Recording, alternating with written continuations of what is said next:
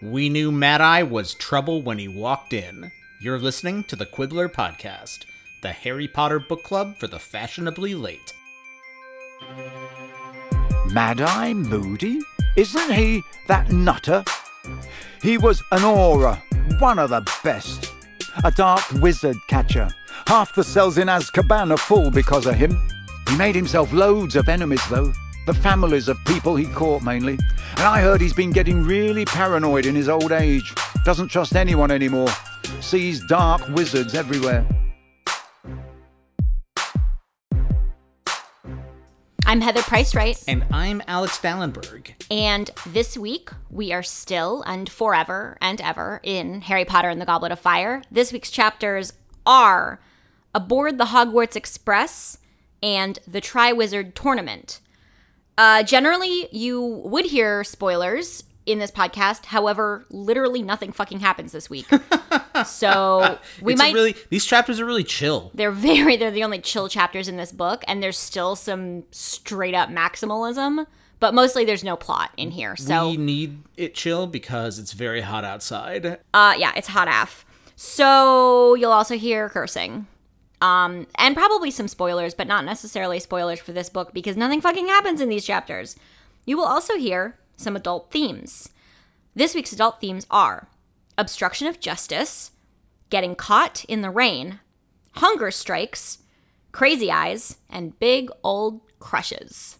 Before we have you tell us what happened this week, because so little happened, we are going to do a little bit of a mailbag. So we have gotten some beautiful, smart, funny, amazing emails and direct messages on various social media outlets over the past few weeks, and I definitely always love getting these and wanted to share some of them. Yeah, so they've been really good. They've been so good. Is super smart and nice. Yeah, you guys just know what the fuck you're talking about on all matters, and we are deeply impressed. So if you have not sent us an email or a message of any sort, and you have something that you would like to tell us, or perhaps you're new, or perhaps you would just like to say hello, which we would love, you can do so at quibblerpodcast@gmail.com, or you can message us on Facebook, which is /quibblerpodcast.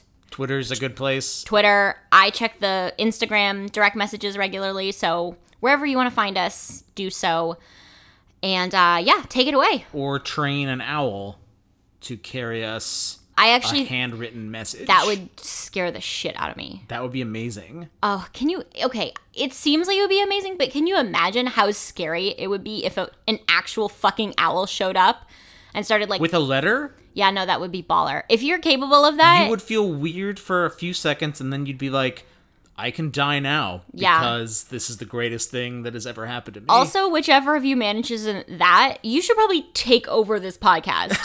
We hand over the keys to the sad non-castle to you because that would be unbelievable. It would go viral.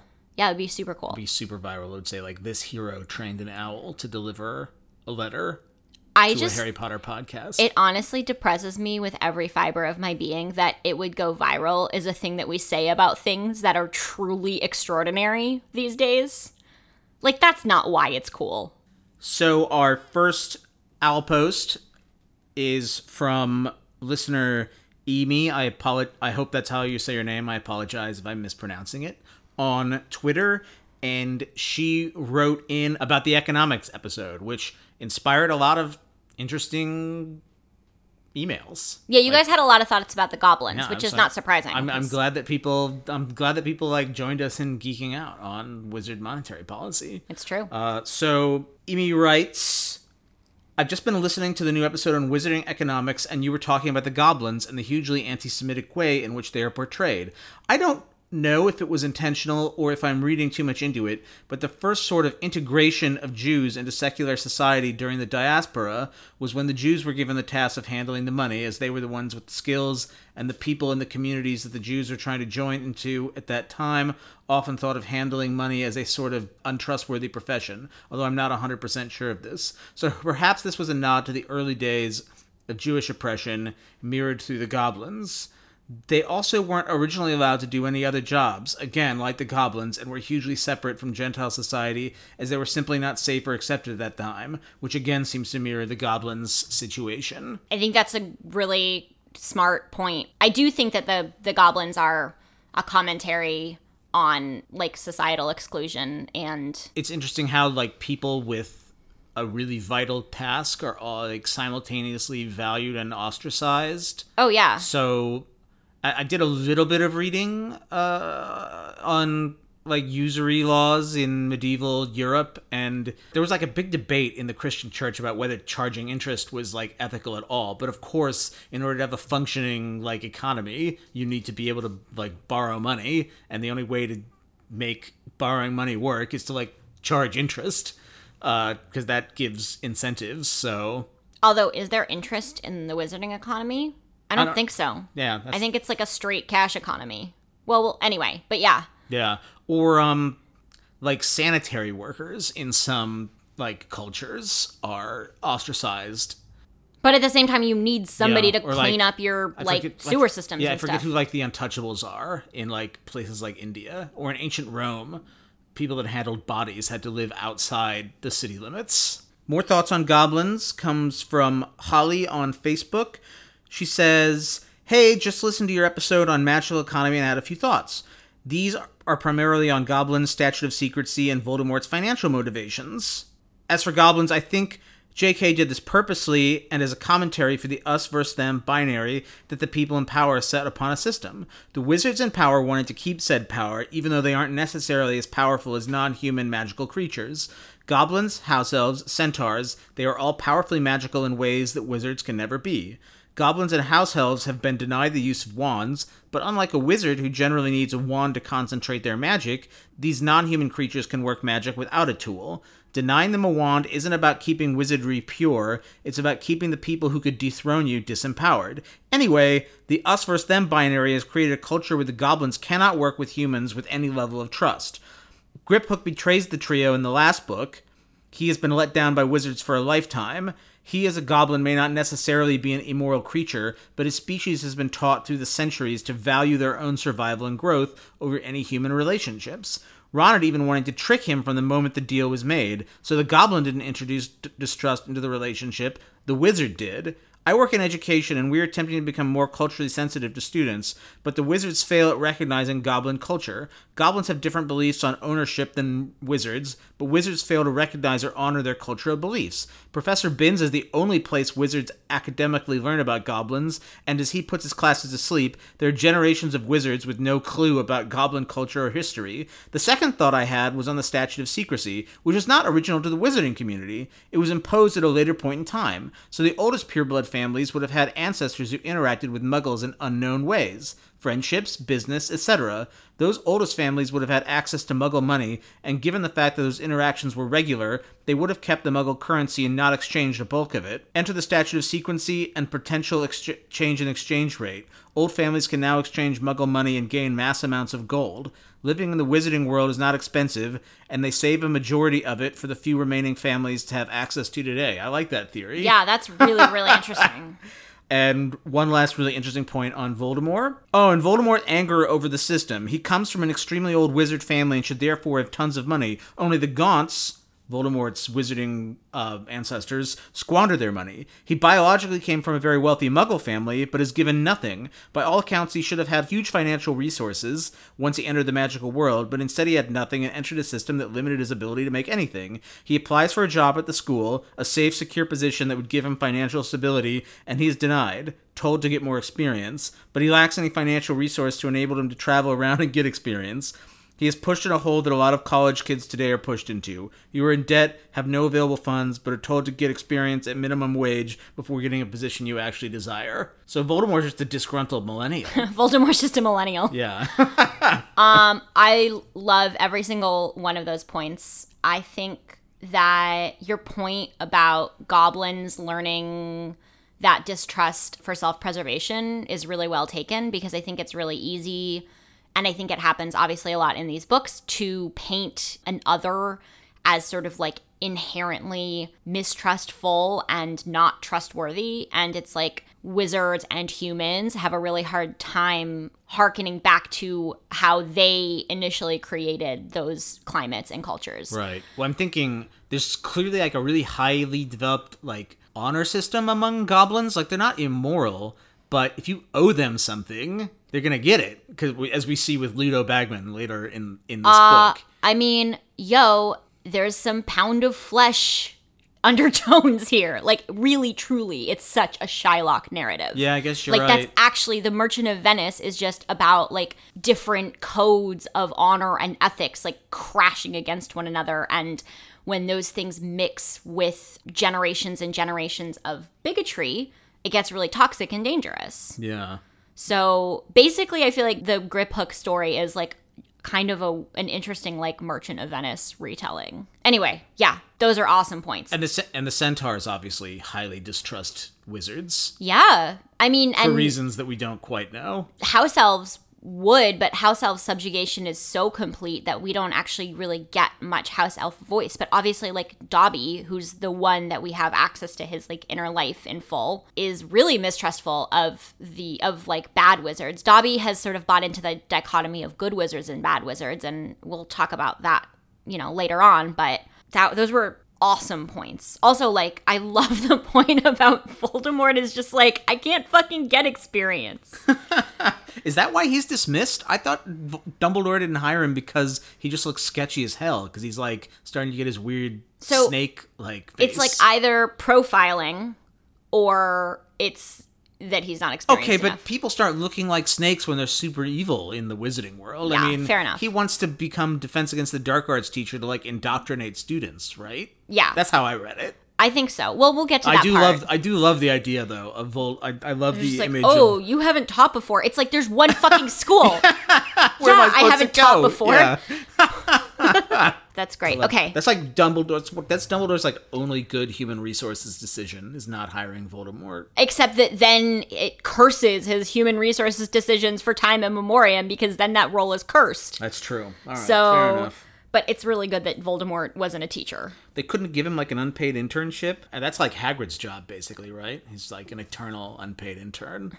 I mean, Hagrid is like a servant who is grateful for his servitude. So, there are some issues there. I think that was a conversation I saw on Twitter recently too. Anyway, okay, this one is an email and I love it. This is from our listener named Darcy. Darcy, I am not sure what your gender identity is, so I'm going to call you they. Let us know if you so choose. But anyway, so Darcy says, Dear Heather and Alex, the beginning of it is just compliments, so thank you. They're very nice, but I'm not going to read the like top half of us. It's just like very sweet and we appreciate it. Then they go on to say, so shameful confession. Snape is my favorite character in the series. That's not shameful. That's totally understandable. Snape's an amazing character. Great character. No, feel no shame.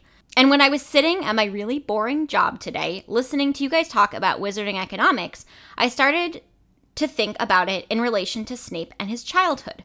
We don't know too much really about his family, just some glimpses.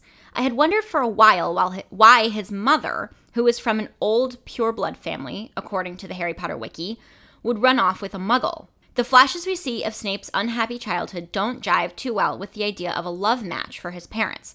But your idea of economic incentives for wizards and witches to marry muggles made things click a little for me. Eileen Snape, née Prince, was presumably sorted into Slytherin, again, according to the wiki. We don't have any info on their family, but it may be that despite being pure blood, they were not rich. Maybe they fell on hard times like the Gaunts, or they just were never rich like the Weasleys. If Eileen was thinking of her future in purely economic terms, she may have jumped at the chance to marry a muggle and possibly improve her lot in life for herself and her offspring. It is a pretty Slytherin move to marry specifically for economic reasons rather than for love. That could be at least a piece of why their home life is so unhappy. There was never any love there to begin with. I wonder how common this phenomenon would have been. Maybe there would be a whole line of self-help books for people in dysfunctional wizard-muggle marriages, for the children of those marriages. Surely there would be a reality show if wizards ever got around to making TV shows. Thank you for indulging me by reading this. You're so welcome. People in my real life look at me like I'm an insane when I go off about this shit. Anyway, thanks again for your podcast. You make my day every time you put out an episode. Thank you. And there's an amazing PS that's like not going to be relevant to everybody, but like a few of us are going to think that this is a hilarious PS. PS, says Darcy. I am from Tucson and a U of A grad, and it always makes me happy to hear you guys mention my hometown. Did you know the mayor made them bring back watermelon EGs early this year? Look what you're missing. So everything about this email is fucking perfect. Lemon EGs is my favorite. That's like basic though, right? Yeah, I like the watermelon. Did they bring it back because of the heat wave? Maybe. Guys, Must have. if you're not from a very specific place, which is Tucson, Arizona, you may not know that EG's is like, basically they're slushies. Yeah. It's like a fast food chain, but the only reason you go there is to get They have these slushies. incredibly They're like delicious. eponymous slushies. They Yeah. might have a name, but everyone's just like, I think they're just called EG's. I'll have a lemon EGs. And they do these like specialty flavors every summer, and the watermelon ones are lit. And it was just like so mind-bendingly hot in Tucson recently that I guess the mayor was like, okay, we gotta do something. And made them bring back watermelon. That rules. That's so Tucson. I can't stand it. But enough about EGs. Your government at work. I think it's really interesting how the second you start to think about money, all of these like family dynamics make more sense, which is so like true. I mean, I feel like there's all kinds of statistics that money is like one of the chief things that like causes divorces and stuff.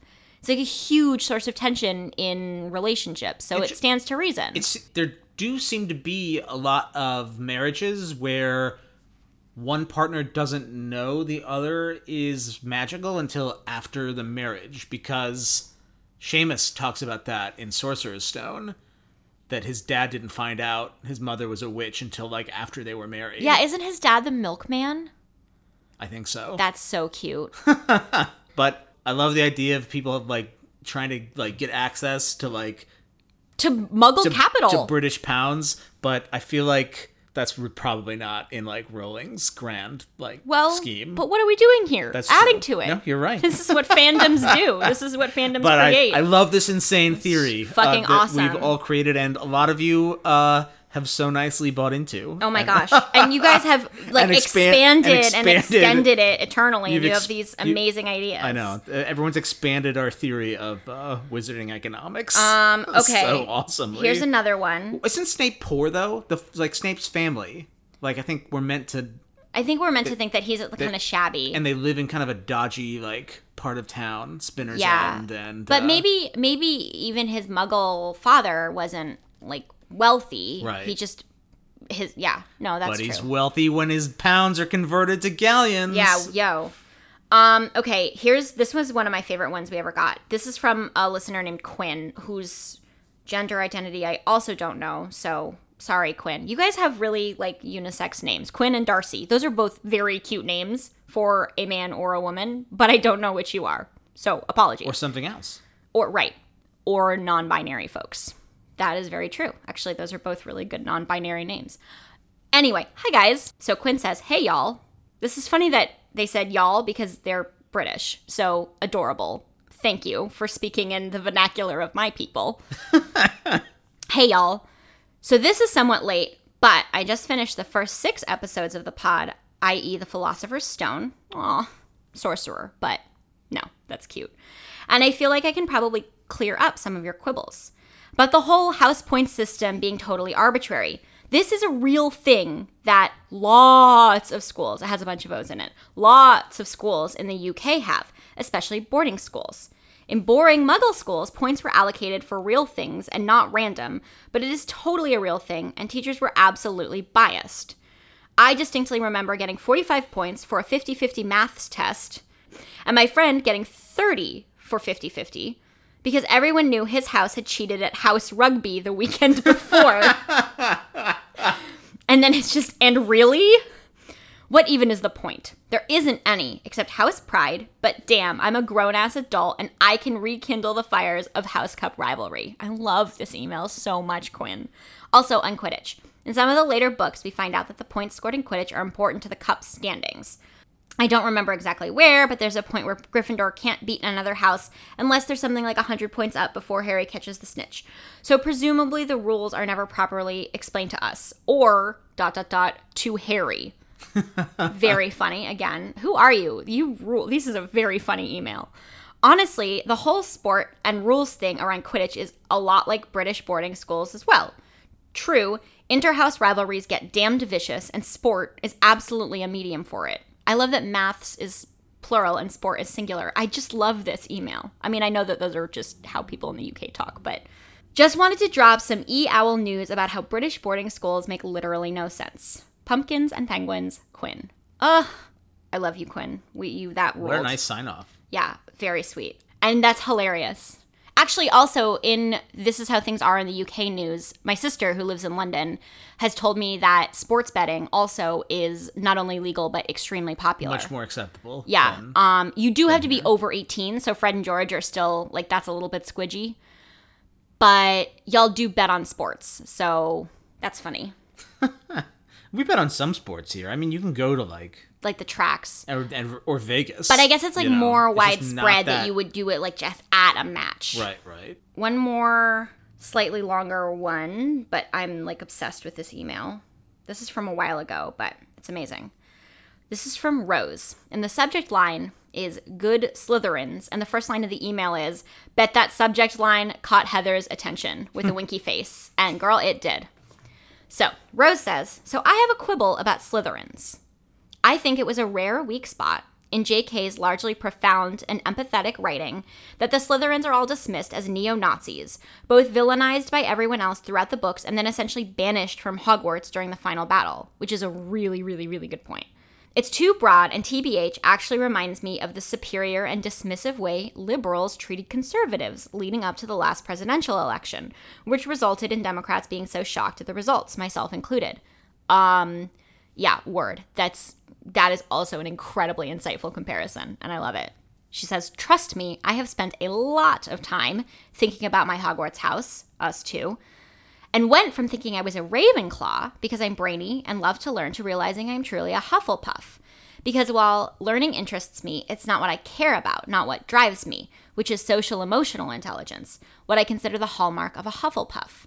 But the funny thing is, the more I thought about it, the more I realized that the two houses that were my closest contenders for a match weren't Hufflepuff and Ravenclaw, or even Hufflepuff and Gryffindor, though I think there is a lot of quiet bravery in trusting yourself and being vulnerable as a Hufflepuff, which, what a sweet and beautiful sentence. This is a beautifully written email also. Rose, this is truly lovely. But Hufflepuff and Slytherin. This is because aside from empathy and EQ, I realized my strongest driving characteristics are ambition, not in competition with others, but in my true and persevering quest to be my best self, and self-fullness. I don't say selfishness because here I mean self-action that doesn't take away from anyone else, i.e. self-care, setting healthy boundaries, saying no to stuff out of self-respect, putting myself first, not in a way that puts others down, but that is acknowledging a deep and healthy self-love.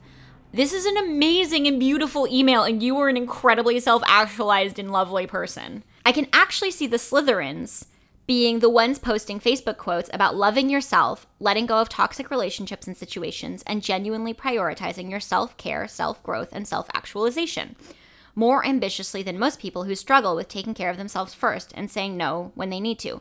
Basically, Slytherins doing them, living their best lives, and not apologizing to a damn person for it. I think it's a shame that this beautiful side of Slytherin's key attributes wasn't explored, and would love to hear y'all's perspective. Love the podcast. It's the best, Rose.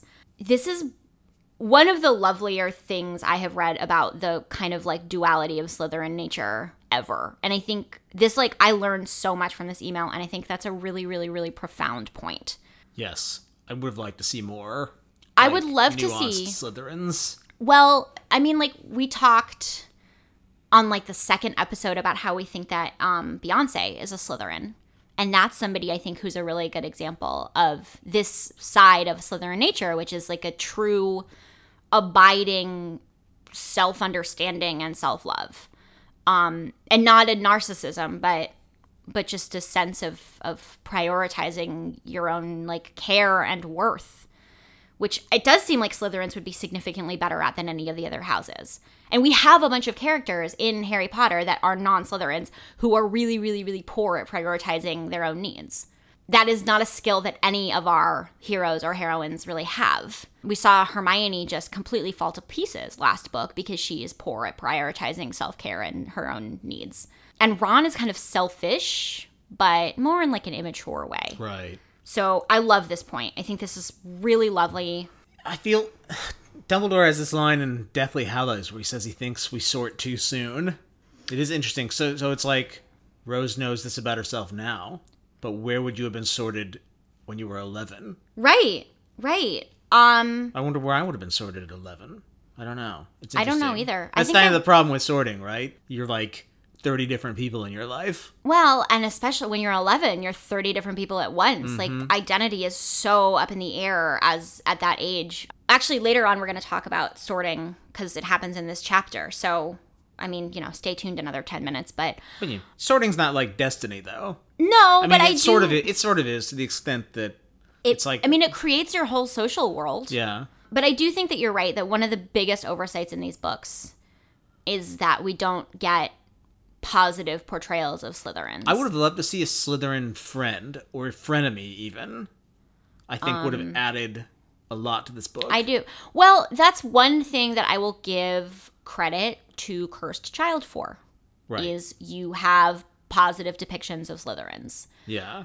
Which this series desperately needs. Because Slytherin's such an interesting house, and a lot of people identify.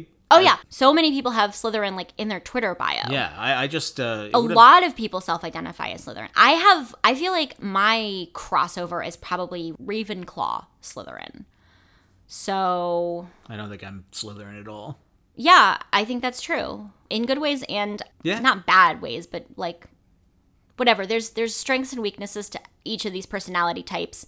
But I mean, to be fair, the other problem is that I think Slytherin sort of like self-perpetuates a certain kind, like it is also cultural.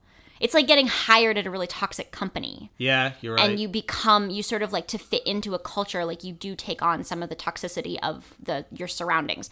So even if you get some little Slytherin children that have all these really beautiful, positive attributes, and you put them into this kind of, like, Snape's a good example because he's a highly imaginative child, right. as we see from his potions book in Half-Blood Prince. We're getting way ahead of ourselves. He's thoughtful. He forms he's intelligent. A friendship with a Muggle-born, like a really deep, profound friendship. He's capable of love. He also has a lot of self-regard, but it's fairly accurate self-regard. He's like, I'm smart as fuck, and yeah, and he's right. It's correct. He's like this. He's the most qualified professor at the school. Besides, like maybe, I mean, McGonagall is like pretty damn good at her job, but then you tell these kids that they're like, I mean, even the Sorting Hat song is always like, and then you have the bad guys. So right, you put these kids in this environment where, first of all, like I have to, like, a lot of Slytherins are bad guys. Like, a lot of Slytherins do end up with at least a pretty healthy interest in the dark arts. So first of all, you're kind of smushing together these bright, ambitious kids with sinister kids. Like, Draco's sinister. I guess he's, like, kind of redeemed, but, like, he's a dickbag all through school. Mm-hmm. And I have to say, I think Snape, in this particular generation of Harry Potter, I think Snape has a lot to do with the character of Slytherins because he's not a giving or a generous head of house. He plays favorites in a way that disadvantages Slytherins because they have unhealthy and unreasonable self-regard and they don't have to work hard. Right. And he, at the same time as he plays favorites, he doesn't offer them any actual, like, emotional support or, like, treat them as individuals. So, like, Snape's a bad head of house.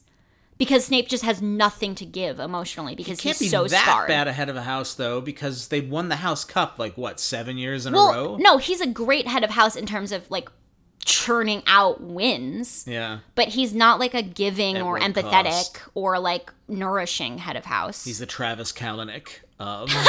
I mean, basically, that's what I'm saying. Hogwarts houses. Slytherin is the Uber of Hogwarts. So, like, not evil, but just problematic. Okay, and then we have one more really short message. This is from Kirsten, who we've heard from and read from before. So she sends us amazing emails. She says, hey, love this week's episode with the shout out to David Sedaris and the Fat Bottom Cauldrons Queen mashup. Excellent work. Thank you on both of those counts. Actually, funny story, a bunch of you loved the Fat Bottom Cauldrons mashup, and I thought it was incredibly stupid. And Alex made it, and I was like, ugh, Alex, like, nobody's gonna like that. And he put it in anyway, and obviously you guys love it. So this is my on-air. You didn't tell me that people liked that. I did. I read you this email. I don't recall. Okay, people loved it. Okay, great. People absolutely loved it. This is my public mea culpa to you. I was absolutely wrong. That was very funny, and I'm sorry that I thought it was stupid. I hope we don't get a cease and desist. Well, you know. I think it's parody. I think it's parody. I think it's fine. I'll have my lawyers review it. Okay, so that was the first half of the email. And then Kirsten says, your conversation about the Weasleys as potentially a Catholic family reminded me of my friend's blog post about this very topic. She is Catholic and has several other reasons beyond the larger family size that the Weasleys could be Catholic. Thought you might be interested in rating the blog post as well. So it's a wonderful post. It's interesting to me that Catholics themselves have like identified this. I guess what I kind of wondered if it was like an offensive comparison, but apparently there are Catholics who have noted that the Weasleys have a lot of markers of it. We're going to put this link in the newsletter so you guys can read it for yourselves, but it's really nice, and a lot of it is about how they embody a lot of like Catholic values. It says they practice Catholic hospitality, corporal works of mercy. This is a very, very, very lovely blog post. And I really love this. She says, reason number 4, there are some solid saints named in their family tree. Arthur, Ronald, Charlie, Charles, William for Bill, and George are all saint names. Molly is a nickname for Mary. Ginevra, Ginny is a variation on Genevieve. And Fred is a nickname for Frederick. And shall we assume that Percy is named after Bishop Thomas Percy? Excellent. Or update, clever commenters pointed out that Percy's middle name is Ignatius. That's a solid saint name if ever there was one. So this is a really nice blog post. Oh, it also, one of the other ones is Molly and Arthur are committed to the vocation of marriage, which I think is really nice. Seriously? And very true. Yeah, no, they have a really, really, they actually have like hashtag goals marriage in a lot of ways. So I guess that is something that Catholics have noticed too. We'll put the full thing in the newsletter. Well, Rowling does not, one of the things she pays attention to the most is names, so. Yeah. Oh yeah, no, I think them that's all having. Clearly not an accident. Yeah. Ignatius, clearly they're meant to be Catholic. And yeah, Frederick and George and Genevieve and all of them are really, really, really clear, not even encoded saints' names. Especially because so many people in the wizard world don't have, like, really recognizable Muggle names. Like Draco and Lucius and Mundungus. Unless there's a Saint Mundungus. Maybe there is. Who knows? But I feel like the fact that you have all these really solid kind of like Anglo-Saxon saint names is it's a hint. So that was a lot of mail, but I hope you guys enjoyed it. Please keep sending us posts, or please keep sending us messages and emails and stuff. Honest to God, we love them. It always it moves me like to tears sometimes. I cry a lot, just in general, not about this, but just about everything. But I get tearful when I get these really cool emails. I can't believe that anybody listens to this thing. Yeah, it's really neat. It's pretty, like, I don't know the word I'm looking for. Just thank you. Filled with gratitude. Yeah. Hashtag grateful. Hashtag grateful. But actual deeply grateful. So thanks, guys. Now that we've basically made a full episode, tell us what happened this week. In this week's chapters, everybody gets on a train, they go to school, dinner is served, and there's gonna be a big murder tournament. And that's what happens. Really, it's a chill, like we said, it's a chill few chapters. They take a train to school. They take a train. Really, the main action of the chapters are described in the chapter titles. It's aboard the Hogwarts Express and the Triwizard Tournament. Plot-wise, Amos Diggory's fucking head shows up in a fireplace, says that Mad-Eye Moody has sicked dustbins on intruder. A possible intruder, and that Arthur has to get him off on a minor charge for misuse of Muggle artifacts or whatever, because Moody has to start his job the next day. Molly teleports a piece of toast into Amos's mouth. Molly hires cabs. I don't think you need to do all these details, actually. That they take? No. Yeah, see, like, this is all, like, this is, like, mostly logistics. Yeah. Take the train. Draco's fucking mouthing off again about some mysterious event that's gonna happen at the school. We find out that Mad-Eye Moody is this, like, crazy wizard that was, like, a great dark wizard catcher, but he's gotten super paranoid because he's made a lot of enemies in his day. It's really fucking rainy. Yeah, it's mostly logistics and weather. Yeah, everybody gets soaked. Peeves throws some water balloons at people when they're coming back into the Great Hall. He's hacked off because he couldn't go to the feast. Everybody's waiting for the feast to start. Ron is super impatient. Another example of the hedonic treadmill. He's like, where's my feast that's going to magically appear in front of me? Not, it's amazing that a feast magically appears. He's like impatient for it now. So everybody's like totally just sunk into this Hogwarts thing and used to it by now. There is There's a sorting. A hat decides everyone's self-worth and value and assigns them to houses. It's always funny that the kids are all freaked out that the hat is gonna... Well, because they don't know what it's gonna be. What the Remember, hat's gonna Harry do. thinks No, I know. that he's gonna have to do some kind of task. Wow, wizards are good at keeping secrets. That Yeah. no one knows that this, like, fucking hat is gonna read their minds. No, they don't. Mad-Eye shows up. Yeah, thunder and lightning, motherfucking Mad-Eye Moody. Oh, Hermione finds out from Nearly Headless Nick that house elves are the ones who make the Hogwarts food. It just doesn't appear out of nowhere, because Peeves, like, fucked the kitchens up when he was throwing his hissy fit. So Hermione doesn't really want to eat anything, because she's like, slave labor made this dinner. Once again, Alex has told us literally every sentence of these 2 chapters. Oh, and then there's the then Dumbledore's like, yo, Quidditch is canceled, but something even crazier than Quidditch is gonna happen. We're gonna have the Tri-Wizard Tournament hosting international schools, Durmstrang and Beauxbatons. I don't know how to say it. Beauxbatons? But you can only enter it if you're 17, because it was really dangerous and they had to cancel it because the death toll got too high. So all the kids are scheming about how they can enter this tournament because you win eternal glory and 1,000 galleons, which has a purchasing power roughly equivalent to $49,000 US by our calculation. You win a salary. Yeah, you win a year of like a mid-level Employee somewhere. I don't know. You basically, it's more than a blogger would make. That's a good salary. Yeah. $49,000 is a lot of money, especially if you're, I don't know, especially if you don't live in New York City. Yeah, if you're 17. Or if you're fucking 17 years old. You live in Ottery St. Catchpole or whatever, that's pretty good.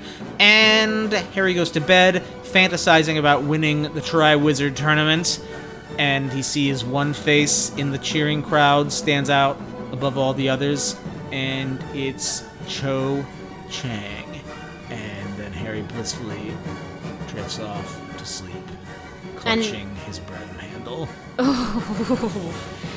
And yeah, that's literally everything that happened. Yeah, like, these chapters are weird. That was too. Weird. That was too detailed. Is what I'm trying to tell you. That was still too detailed. That was every sentence. That was a much shorter recap than we usually do. Well, I know, because less happened. Yeah, I guess you're right. We are gonna have to do some exercises. All right. I'm actually really kidding. It's just like, it's all right. Now it's just something I browbeat you about as a humorous bit. As a bit. Okay. Yeah, that's what happens. So, since these are just sort of bridge expository chapters, we will return to the Pensieve, which is where we just drop little shimmery thoughts into a basin of wisdom. Oh, somebody wrote in to tell us it's pronounced pensive, and they also told us that it was a play on words, which, like, was cute because, like, we know. It's a C. It's like a C, I think right? I think it's a pensive, like, it's a play on 2 words, like the word pensive and like sieve, like in a kitchen. So it is it's a pensive? I think it's a pensive. I don't know. Pensieve. Whatever. Jim Dale says pensive. First, into the pensive, I'm pulling out some glittery thought matter, and it's ghosts. So... It's ghosts. And it's ghosts. Topic, issue number 1. Ghosts. What is that from? McLaughlin Group. Everyone who listens to this is way too young to know the McLaughlin Group. It was like the OG political talk show. John McLaughlin would be like... Oh, there's a really good SNL parody of it. Issue number 1. Ghosts. I don't know. My dad listens. Yeah, he might think that's he would funny. think that's funny. So... We haven't visited them in a while. Nearly Headless Nick is telling Hermione about how fucking Peeves is like wreaking havoc, and because he wants to come to the feast, and so they have like a ghost council to like hash out whether Peeves should be allowed to come to the feast. I guess. Clearly, this it's funny they have a ghost council. It is. It's also funny that they have like jobs. Also, Peeves isn't like a soul of anyone. He's like weirdly this other supernatural being who, as we learned earlier, kind of like has metastasized from like the urges of teens. He's just sort of this like malevolent spirit. He's just sort of like this like spirit that comes from like feelings. And he's a feelings ghost. So So I like that the Fat Friar wants to give him a chance. That's like so Hufflepuff. It is. They've been burned. So clearly this happens every year. Well, and here's an example of like a positive Slytherin attribute, because the fucking Bloody Baron is like, nah, dog, he fucks everything up. And so he does the whole being the bad guy thing, but he's right. To everyone's benefit. Yeah, no, he's the only one that like takes this shit seriously. And Nearly a Headless Nick is just such a Gryffindor. He's just like a fatuous dick. He like doesn't really contribute anything meaningful. He just like wants to be on the right side. In such a Gryffindor way. The Bloody Baron seems to be the ghost who's best at his job. But again, you'd think that death would dispense with the need for having a job. It sucks that they work in the afterlife. Like docents forever. Yeah, it is. They're like eternal, monitors. Or like the people that shout at you in the art museum. Hall monitors / mascots. Yeah, for eternity. It's also, it's funny and sad that when Nearly Headless Nick reveals the provenance of the Hogwarts feast, which is that it's made by house elves, and he explains that Hogwarts has the most house elves of any dwelling in Britain, and Hermione is so scandalized and says, do they get pay, or do they have pensions and sick leave? Nearly Headless Nick is a dumb thing to say. Literally laughs his head off. And like flops over. He thinks it's so fucking hilarious. It's a dumb question, Hermione. You know the answer to that. No. Well, she wants to like maybe like under Dumbledore they do things a little better. Okay. God, now we're getting into the like, but slaves were treated well. Dumbledore does treat the Hogwarts house elves significantly better than like the Malfoys, but it doesn't matter because they're not free. No, I just think it's funny that because Nick is, I forget how old is he again? What anniversary of his death were they celebrating? I forget, but he's old AF. He's like from around the English Civil War or something like that. So I think that's when he got his head chopped off. I think something like that. I don't remember the exact dates. Some like Tudor shit. Yeah, he's quite old. Well, he's not old because he's dead. So age means nothing to him. But it's funny that clearly they would have had house elves back then. Or maybe not clearly. I don't know why that's funny. I don't know what I'm trying to say. Oh, just that Nick is like super pre-modern. Yeah, and just like, lol, I don't even think regular people should get pensions. It's true. I pre-exist the welfare state. Like, I think that's weird. I think we should bring back beheadings, probably. Maybe not. I just like mostly. I just think it's funny because Nick is like actually old school. Yeah, the oldest of schools. Mm-hmm. He's hundreds and hundreds of old. What? No, I think this one might have gone a little off the rails. That's fine. Well, so that brings up an interesting and important little silvery strand to put into the pensive, which is that indeed the house elf theme continues in this chapter. So first of all, we are beginning to see that that's going to play a major role in this book, that Hermione is serious about house elf rights in as much as she can be as an early teen. And also, yeah, that the entire wizarding world is in fact run on slave labor. Even this like bastion of like hashtag like liberal education runs on slaves. They come out at night to do a bit of cleaning, see to the fires and so on. I mean, you're not supposed to see them, are you? That's the mark of a good house elf, isn't it? That you don't know it's there. Hermione stared at him. But they get paid, she said. They get holidays, don't they? And sick leave, and pensions, and everything. Nearly Headless Nick chortled so much that his ruff slipped and his head flopped off, dangling on the inch or so of ghostly skin and muscle that still attached it to his neck. "Sick leave and pensions?"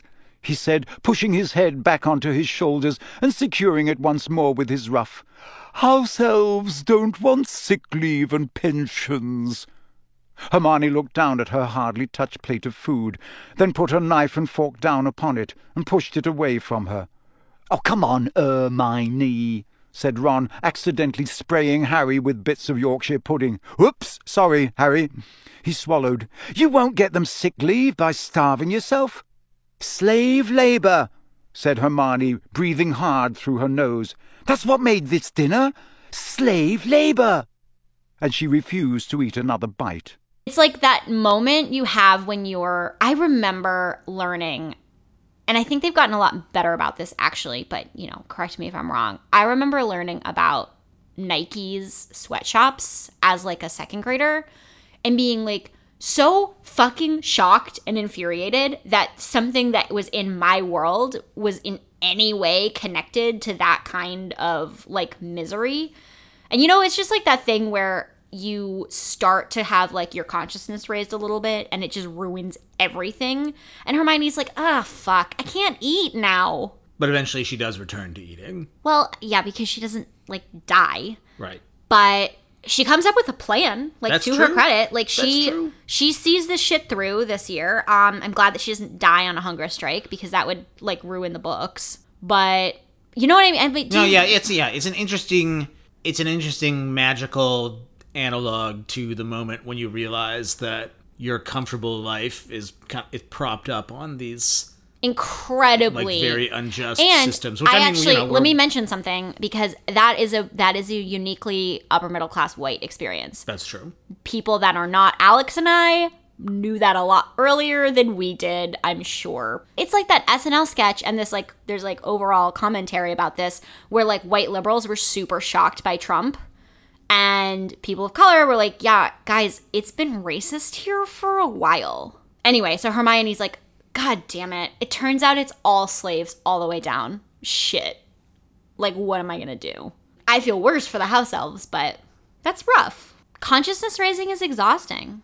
She's so much more thoughtful than any of the other people her age. Like, to an absurd degree. So... Yeah. And it's just that, there's this moment where it's like, oh, the shit in, like, life doesn't just appear out of thin air. Like, even though it literally does in this scene. It gets made. Well, I mean, our clothes may as well, like, that's true. Just appear. There's a lot of invisible supply chains.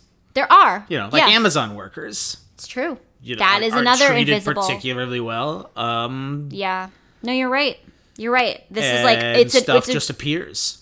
It's an experience of capitalism that it doesn't ever occur to you that oppression goes into the cheap and easy to access goods that prop up our daily lives. So yeah, Hermione's like definitely having that experience. And Ron is just hungry. Yeah, Ron's main character trait in like a lot of this book is hunger. Which is just like really funny. On the train, he's fucking hungry. He gets the feast, he's just fucking hungry. He like does this really rude thing where he doesn't take Hermione seriously as like an intellect or a thinker. And so he's like wafting the treacle tart smell like in her direction, like, ooh, don't you want to eat, Hermione? In this like really douchey way.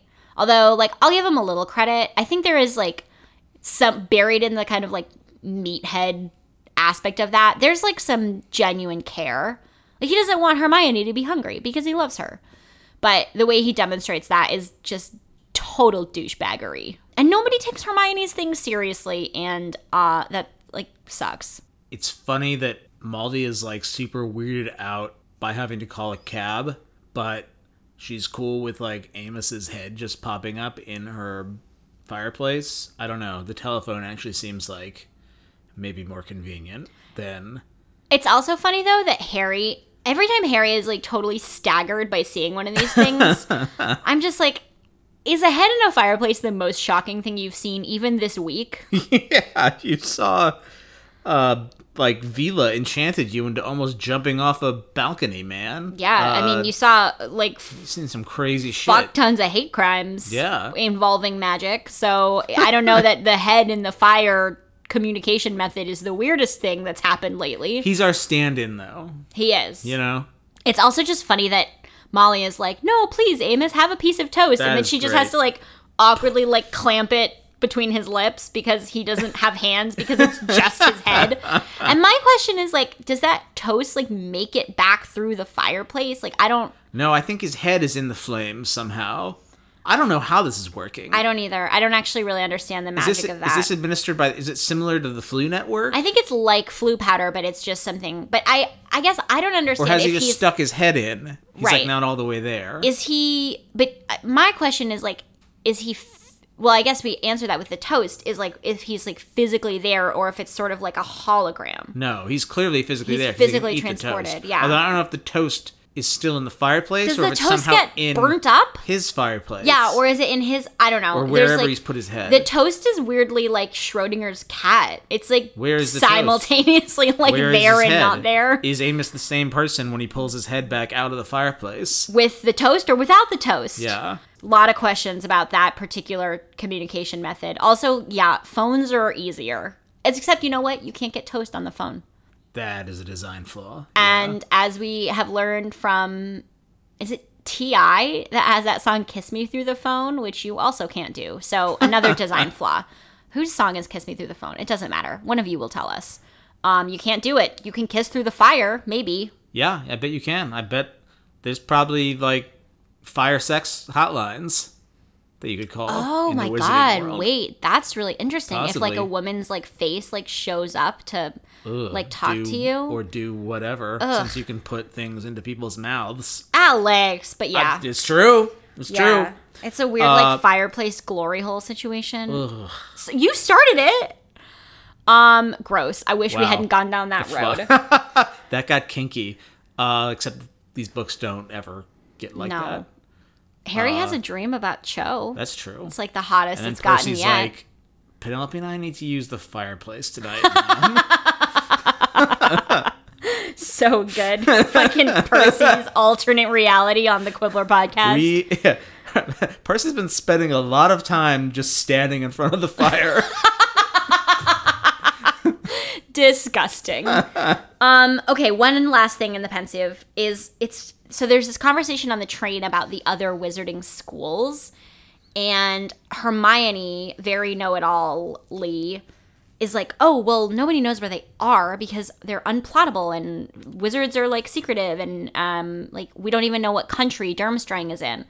And it's just, like, wizards have this really interesting aspect of their culture that is this very, very, very, very high threshold of, like, secrecy and privacy. And I think that comes from, like, a long, fraught relationship with the non-magical world. Like, they have the statute of secrecy, and it's just, like, a really ingrained part of their culture. But it's fucking weird that you just, like, it's like, oh, yeah, no, there's this, like, school, Harvard, and it's supposed to be very good. Where is it? I don't fucking know. Like, it's just weird that you can just go to these schools. To me, it was kind of a play on school rivalries, like in Arizona, the University of Arizona, where we went, ASU, Arizona State University, are rivals, and each school has a mountain with an A on it outside of the school, and each school would, like, try to go paint the other school's A their colors. Yeah, but each of us knew where the other one's mountain was. Yeah, I know, but because they were if you were plottable on wizards, maps. maybe you would hide the mountains so that no one could, like, turn your A, like, maroon and gold. That's true. I don't know. I just Although it seems like, I don't know They what have- secrets. They do have secrets, though. they have a lot. Everything is a secret. Well, you said earlier, like, it's a secret that the Sorting Hat even exists. Right. So Yeah, they no place one's- a really, really, really, really high emphasis on secrecy and privacy in a way that I find it's just like an interesting part of wizarding culture. I mean, it's also the opposite of like contemporary Muggle culture. Like the idea that something wouldn't be on Google Maps. Actually, we were in Chicago last weekend, and one of the things that was most infuriating about Chicago is for some reason there's this weird like Google Maps vortex where it's kind of hard to use it to get around. And Muggles are just the absolute opposite. We're just like, not only do I want to know where that thing is, I want everyone to be able to see the little blue dot that is where I am. My sister's apartment is unplottable. Oh, that's awesome. Annie's a witch! Oh my god. It is unplottable, though. It is unplottable. You can't take an Uber there. No, because they can't find it because it's not on the fucking map because Annie went to Hogwarts. Okay, so that's a conspiracy theory that is now fully formed in my mind. Okay, so that's the pensive. Let's talk about the sorting. 1,000 years or more ago, when I was newly sown, there lived 4 wizards of renown, whose names are still well known. Bold Gryffindor from Wildmoor, fair Ravenclaw from Glen, sweet Hufflepuff from Valley Broad, shrewd Slytherin from Fen. They shared a wish, a hope, a dream. They hatched a daring plan to educate young sorcerers. Thus Hogwarts School began. Now each of these 4 founders formed their own house for each, did value different virtues in the ones they had to teach. By Gryffindor the bravest were, prized far beyond the rest. For Ravenclaw the cleverest would always be the best. For Hufflepuff hard workers were most worthy of admission, and power-hungry Slytherin loved those of great ambition. While still alive they did divide their favourites from the throng, yet how to pick the worthy ones when they were dead and gone? 'Twas Gryffindor who found the way, he whipped me off his head. The founders put some brains in me, so I could choose instead. Now slip me snug around your ears, I've never yet been wrong. I'll have a look inside your mind and tell where you belong. What do you think about the sorting? Well, it's the first time we've seen one since book 1. Yeah, because Harry has been absent. Through various bizarre What plot. happened to him in the last one? In the last one, he was talking to Professor McGonagall about how Sirius Black was after him, or whatever. All right. Like, about how there were all these, like, special Right, and then they missed it because they were on their crazy, like, car adventure. Joyride. So, this is actually related to one of the letters we read about Slytherins. There's this moment that I find pretty mean-spirited, which is when the first year gets sorted into Slytherin. His name is Malcolm Baddock. Name starts with bad. Well, yeah. B-A-D. He's D-O-C. Malcolm's a bad Malcolm doc. Bad Kid. Malcolm Bad Guy. Jeremy Jerkface. Slytherin! That's a good point. I didn't even think of that. What I was thinking is, so first of all, he gets sorted into Slytherin, and Harry is like, right away, he's like, I wonder if Malcolm knows that everybody evil is from that house. And it's like this poor kid, he's like 11. And then the twins, Fred and George, hiss at him. This is this poor boy's first day of school. We don't know that he's like a bad kid. Maybe he's one of these. Way to punch down, guys. He's 11. It's also just like, no wonder. You're gonna boo an 11-year-old? They super do. And it's like, no wonder there's this like really, really, really intense like Slytherin kind of like internal culture. You guys are bastards to their first years. That's rude.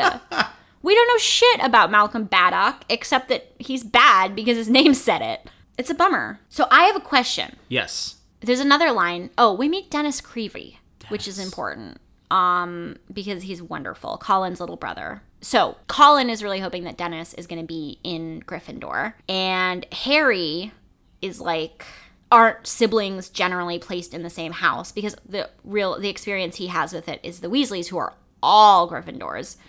And Hermione mentions the Patil twins, and one of them's Gryffindor and one of them's Ravenclaw, and they're identical twins. So my first question is, do you think that your siblings would be placed in the same house as you? Yeah. I think so. You guys are a family of Hufflepuffs. I'm pretty sure. Well, what do you think? I mean, Annie is going to be fucking pissed if I've sorted her into the wrong house. Maybe not pissed. I think probably also both of your parents are Hufflepuffs. So you think probably that you are a 3-sibling Hufflepuff crowd. I feel pretty confident. That seems true. That seems true to me. Sarah might be Ravenclaw. Yeah. Annie might be kind of a Hufflepuff Gryffindor mashup. But anyway, so you guys are more of a Weasley family. Where Yes, like you I think have so. Because I think that I have potentially 4 different houses in my family. You contain multitudes. You might have 4 different houses in yourself. Well, everybody has 4 different houses in themselves. That's That's true. like part of what these personality tests don't do well. Is like acknowledge that fact. But it's so satisfying. It is satisfying. to be But sorted. I do not think that my sister and I would be in the same house. I think Aaron is probably a Gryffindor. I think we both like trend in kind of like a Slytherin direction in parts of our personality, the parts that are similar. But I think my like rising house is more of a Ravenclaw, and I think hers is definitely more of a Gryffindor. Yeah, you did not marry into a Hufflepuff family. I apologize for that. What about your parents? I think they're a Slytherin and a Ravenclaw. Which one's which? I think my mom's probably a Slytherin and my dad's probably a Ravenclaw. Fair enough. Don't you think? I think my mom is like Rose. I think she might be like a Hufflepuff Slytherin. Oh, I would have said Gryffindor, Slytherin. Maybe. Anyway, but I think Kenson is a very, very, very clear Gryffindor. Are people going to get this part? Well, okay, guess we're so just we don't have to discussing it, break yeah. it all the way down. Yeah. But No, I was basically, I was just asking. wondering if you thought if you thought that your family was more of like a one pure house, because I think mine is very much like a group divided. Yeah, I think we're mostly Hufflepuff. That's nice. It is nice. I'm glad. I'm sorry you married into like a I'm embracing my Hufflepuffness. well, mostly you I married resented into it a at group of first. people that have at least a little Slytherin, each and every one. So my other question, Wait, where's Kyle, our guest host? Have we sorted he's Kyle? a Hufflepuff, probably. Kyle, what do you self-identify as? Text me when you hear this. I would bet kind of a Hufflepuff Ravenclaw. That's what I was thinking. Yeah. Hufflepuff heart, Ravenclaw head. I have a Slytherin heart and a Ravenclaw head. So lucky you. So my other question is about, it actually relates to what we were talking about earlier about whether we sort too soon, is about marriage in the wizarding world. Because it's such a closed community that unless you marry a muggle, which like a fair number of people do, but if you marry within your wizarding community, you will marry someone that you have gone to school with since you were a young child. And it seems like from the marriages that we see, not all, but a lot of romantic relationships are in-house. Yes. Right? Both the Potters are Gryffindors. Mm-hmm. The Weasleys. The Weasleys are both Gryffindors. Lupin and Tonks are different houses. Yeah, but that's true. I mean, you know, that marriage doesn't turn out great. Only because they both die. Harry marries Ginny. Ron marries Hermione. So I think, at least within our kind of like core Gryffindor group, the vast majority of them end up marrying other Gryffindors. So based on the fact that you and I, for example, are from really, really different houses, I wonder if this like kind of makes for like romantic challenges, because it seems like all of these people are much too alike to spend their whole lives together. Yeah, but there are vast differences within houses. I guess. Like Ron and Hermione are not that alike. Yeah, but they're enough alike that their marriage is rocky, I'm sure. Yeah, you're right. They're both I just think that stubborn. putting kids in these like personality categories this young and then sort of like smushing them together in a way that is pretty likely to create like, you know, romantic attachments in school seems like it would make for like a lot of like sameness in romantic pairings that would be maybe problematic. Well, that's kind of also how people, not how everyone meets, but how a lot of people meet. Yeah, but a lot most of people meet on like dating sites now, or apps. but people meet in like self-selected affinity groups and Right. not like top-down assigned affinity groups. That's true. Like, Like we met at the newspaper. We met at the newspaper, but we both joined the newspaper. Yeah, that's true. So it wasn't like somebody said, you are newspaper people when we were 10 and put us in there. And I don't think that you and I would have been friends when we were really young. Probably not. But, you know, you get mushed together and told that, like, these are your people that early. I don't know. It's a little deterministic. It is a little deterministic. And it means that Slytherins only marry Slytherins, which perpetuates their fucking Slytherin bullshit. Maybe if, like, Draco married a Ravenclaw, you know, you'd have some chance of not being, well, whatever. Malfoy is actually a really bad example because that family gets, like, really complicated. But so, like, fucking say, I don't know, Pansy Parkinson. Yeah. Say she marries, like, a Hufflepuff, which would be a pairing that might make sense. And then maybe she turns out to be, like, not actually evil, just, like, has some personality traits. Yeah. And then, Dom sub, Neville Longbottom. honestly, like, yeah, Neville could marry a Slytherin. That would be really... Be good for both a of them. Slytherin. So that's what I'm saying. Like, cross-personality romance is really valuable, and I think that the wizards are, like, stymieing themselves and keeping their culture really, like, striated in this way by doing this, like, really, really, really rigid sorting so early on. Yeah, I think I agree with you. So, that's that. So we meet Mad-Eye Moody, who knows how to make an entrance. Yes, this is a man who knows how to walk into a goddamn room. Let's put a clip of his introduction here.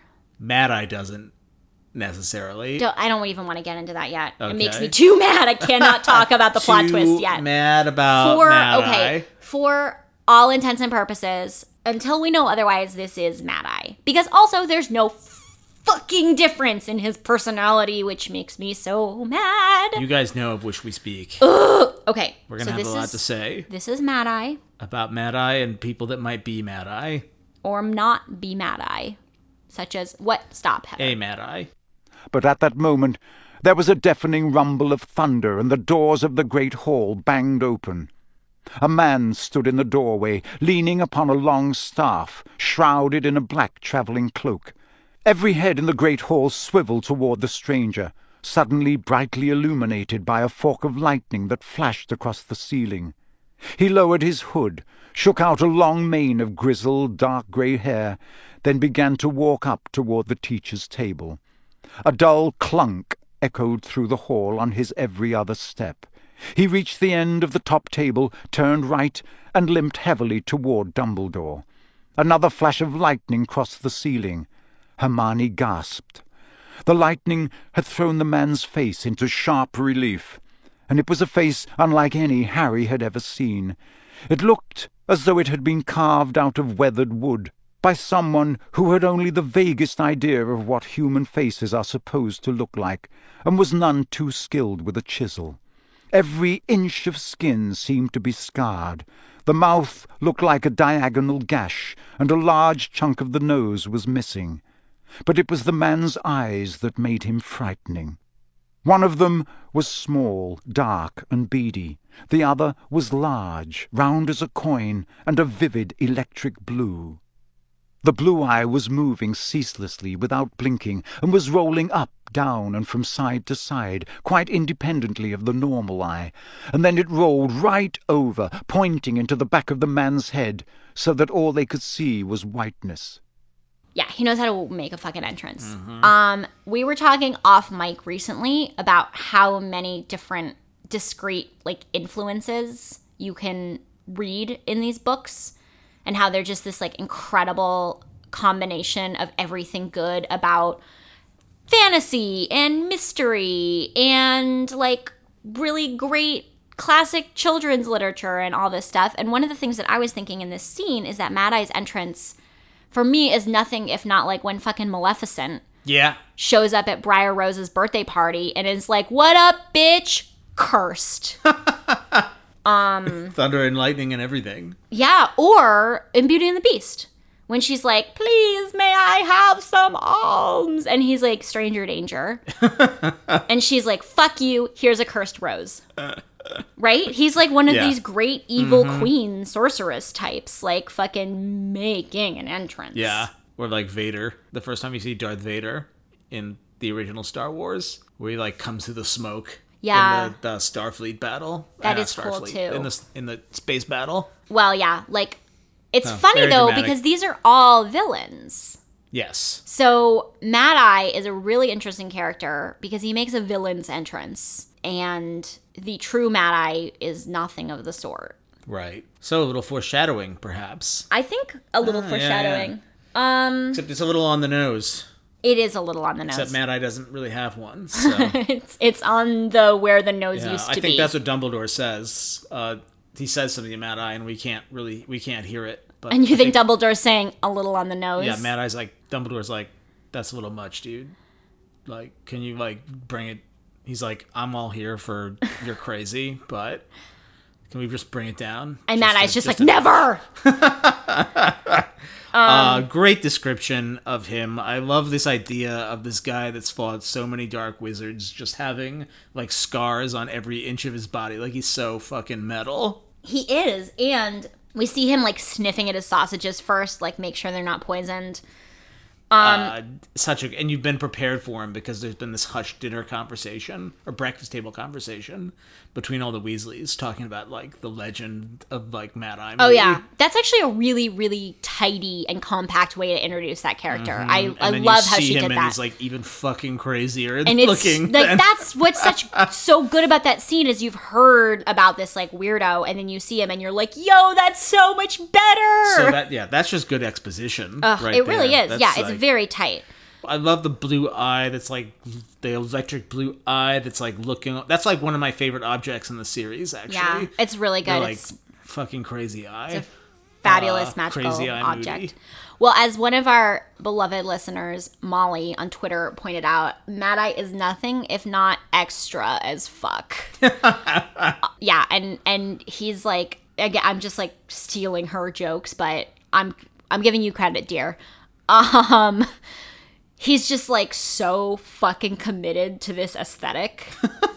He's just like, nah, I'm gonna look terrifying. You can just imagine him being at like the magical ophthalmologist and they're like, okay, so you want it to match your other eye? And he's like, fuck no. Make it so scary. Make it blue.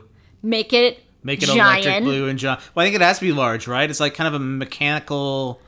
It has sort of like a mechanical like aspect to it. Yeah, like but I think probably you could make it like blend in a little better if you wanted to, is how I imagine it. I actually really like the filmmaker's interpretation of it because I like that it has this sort of like steampunk look. Like it's got this really interesting like mechanical aesthetic. So I think they do a really good job. I like the idea of it being like the electric blue. Yeah. Which it isn't in the movie. That's true. Like this like, because he's sort of dark looking and then he's just like this like, crazy blue beam like eye that's just going like examining everything. And like it's another good another good physical manifestation of his character, like the eyes in the back of his head, because it's like sometimes it just the like twists eyeball all the way goes around. the other direction, and it's like constant vigilance, as Mad Eye constant vigilance says. And another thing Molly pointed out: why the fuck does he have a wooden leg? He clearly, Molly pointed out on Twitter, he clearly chose not to get like a new leg or even like wizards can do like prosthetics. Although, presumably.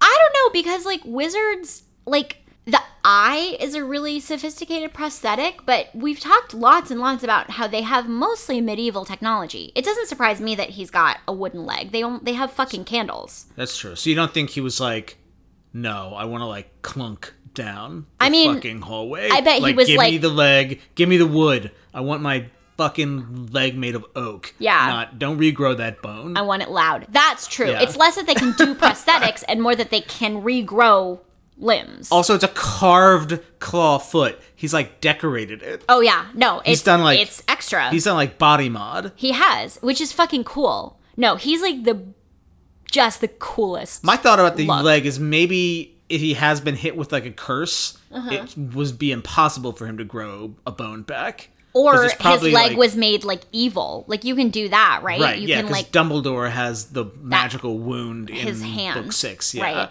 So I was thinking, some kind of it's probably a magical injury. I'm sure. No, it's not like he just got scratched. Like something fucked up happened More to than that leg. scratched. Yeah. No. He lost his leg somehow in but- a fucking crazy ass wizard battle. Okay, and this is another observation that we have to credit to Molly on Twitter. Molly did all our heavy lifting. She did all of our Mad Eye Moody lifting. So no, seriously, she like had a lot of hilarious things to say about Mad Eye this week. It was a truly epic Mad Eye Moody rant. Fucking Arthur Weasley like ruins everything with his like graft. Yeah, if he had just let the wizard justice system like do its work. I mean, there's a lot of problems with it. But Moody could have been arrested and not sent to Hogwarts for bewitching his fucking trash cans. So, but basically what happens is that Moody hears an intruder in the night and his dustbins are, like trained attack dustbins. And there's a whole deal where they want to like arrest him or charge him with something more serious because he's like, they call the Muggle police get called. So it's this whole fucking thing. And Amos Diggory quickly is like, Arthur, you have to go over there before anyone else gets there and make sure that he gets a lesser charge, like something with the misuse of Muggle artifacts so that he can go to Hogwarts tomorrow. But fucking turns out Mad Eye Moody, totally mad, 0% crazy. The intruder is goddamn Barty Crouch.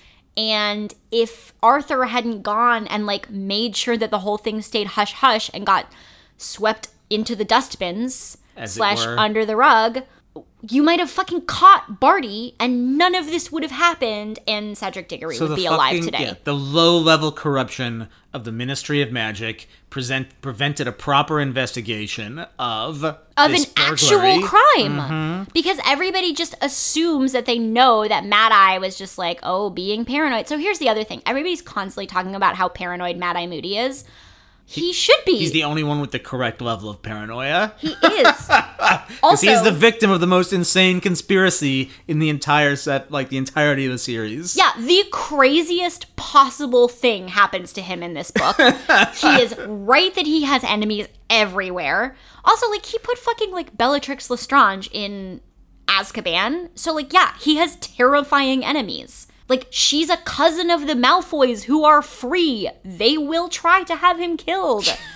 It's like, I don't understand why people think Mad Eye is just, like, paranoid. It's like, no, these are... we just were at the World Cup. We saw that there are still Death Eaters. Mad Eye is the only one who's like, guys, this war is not over. I don't know what y'all are on about. In my heart and in my mind and in my fucking dustbins, we're still at war. And he's right. He's 100% right. Ugh. You mad, bro? I really am. I am. I'm fucking mad about this whole fucking plot, and I'm just gonna have to take it down a notch. Mad Eye Moody, fucking Arthur, man.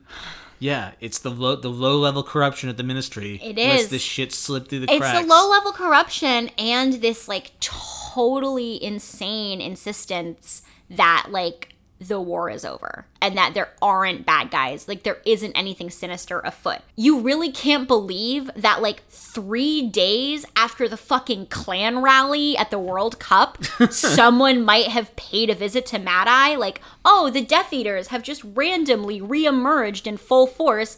And then one of our greatest Aurors has like kind of an unpleasant interaction. P.S. The Dark Mark just went up for the first time in 20 years, but he's probably making it up.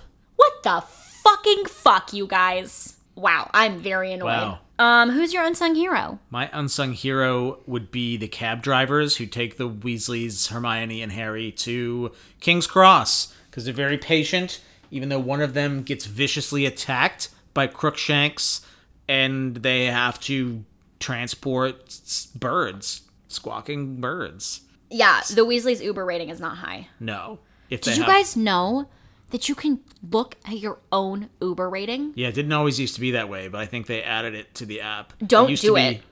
Don't look at your rating. If you want to find out your self-worth. No, as perceived by Uber drivers. Random people who have had you in their car for 20 minutes. Yeah, don't look at your Uber rating. I'm a 4.63, which wow, I thought I would be a 5. I really thought I was a 5. I think that was a really radical honesty to share your Uber rating with the whole world. I did. I don't have one because I just use Alex's account because maybe I'm why your Uber rating is low. We actually hadn't used Uber in like forever. No. And then we looked at it to like yesterday because somebody fucking told us that you can find your rating. We caved because the subways are a mess. Yeah, honestly, I wish that we had flu powder these days. Yeah. So in New York City. Just revising our opinions on magical transportation. My unsung hero is Dennis Creevy.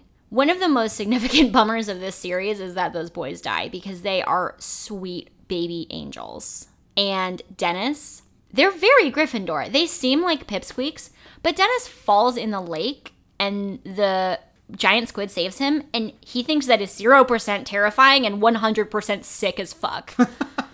He's really brave. He has zero qualms with almost freezing to death and getting like pulled under by a monster. He's just like, yo, this is my first day. Look how good it already is for me. I'm soaking wet. I'm in a giant coat, and a fucking giant squid touched me. So everything is gravy. My life is amazing. Yeah. I love him. Dennis. And Colin and Dennis are just so sweet to each other. And are the fuck IP. Colin's so psyched that Dennis is coming to school. I know, it's really sweet. Honestly, pour one out for those boys. Best big brother ever. Pour out a butterbeer for those sweet, sweet boys. The audiobook clips that you heard are courtesy of Penguin Random House Audio. They are from Jim Dale's performance of Harry Potter and the Goblet of Fire. This week's episode is brought to you by Filibuster's fabulous Wet Start No Heat fireworks. No longer applicable to Supreme Court votes. I don't get it. Filibuster. Oh. Doesn't work. Sorry, that was deep tracks, but I liked it. You can send us mail. See, now you know we read it and share it with others and treasure it with all our hearts forever. QuibblerPodcast@gmail.com, Twitter @QuibblerPodcast, Instagram @QuibblerPodcast, Facebook.com/QuibblerPodcast. It's kind of all the same. You can sign up for our newsletter at tinyletter.com/QuibblerPodcast. That's tinyletter.com/QuibblerPodcast. It's good. Next week, we are reading 2 very exciting and fairly disturbing chapters called Mad Eye Moody and The Unforgivable Curses.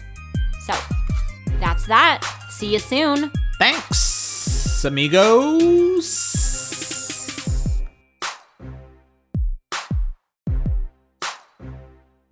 Oh, hurry up, Ron moaned beside Harry. I could eat a hippogriff. I have only 2 words to say to you. Tuck in. Ah, that's better, said Ron with his mouth full of mashed potato.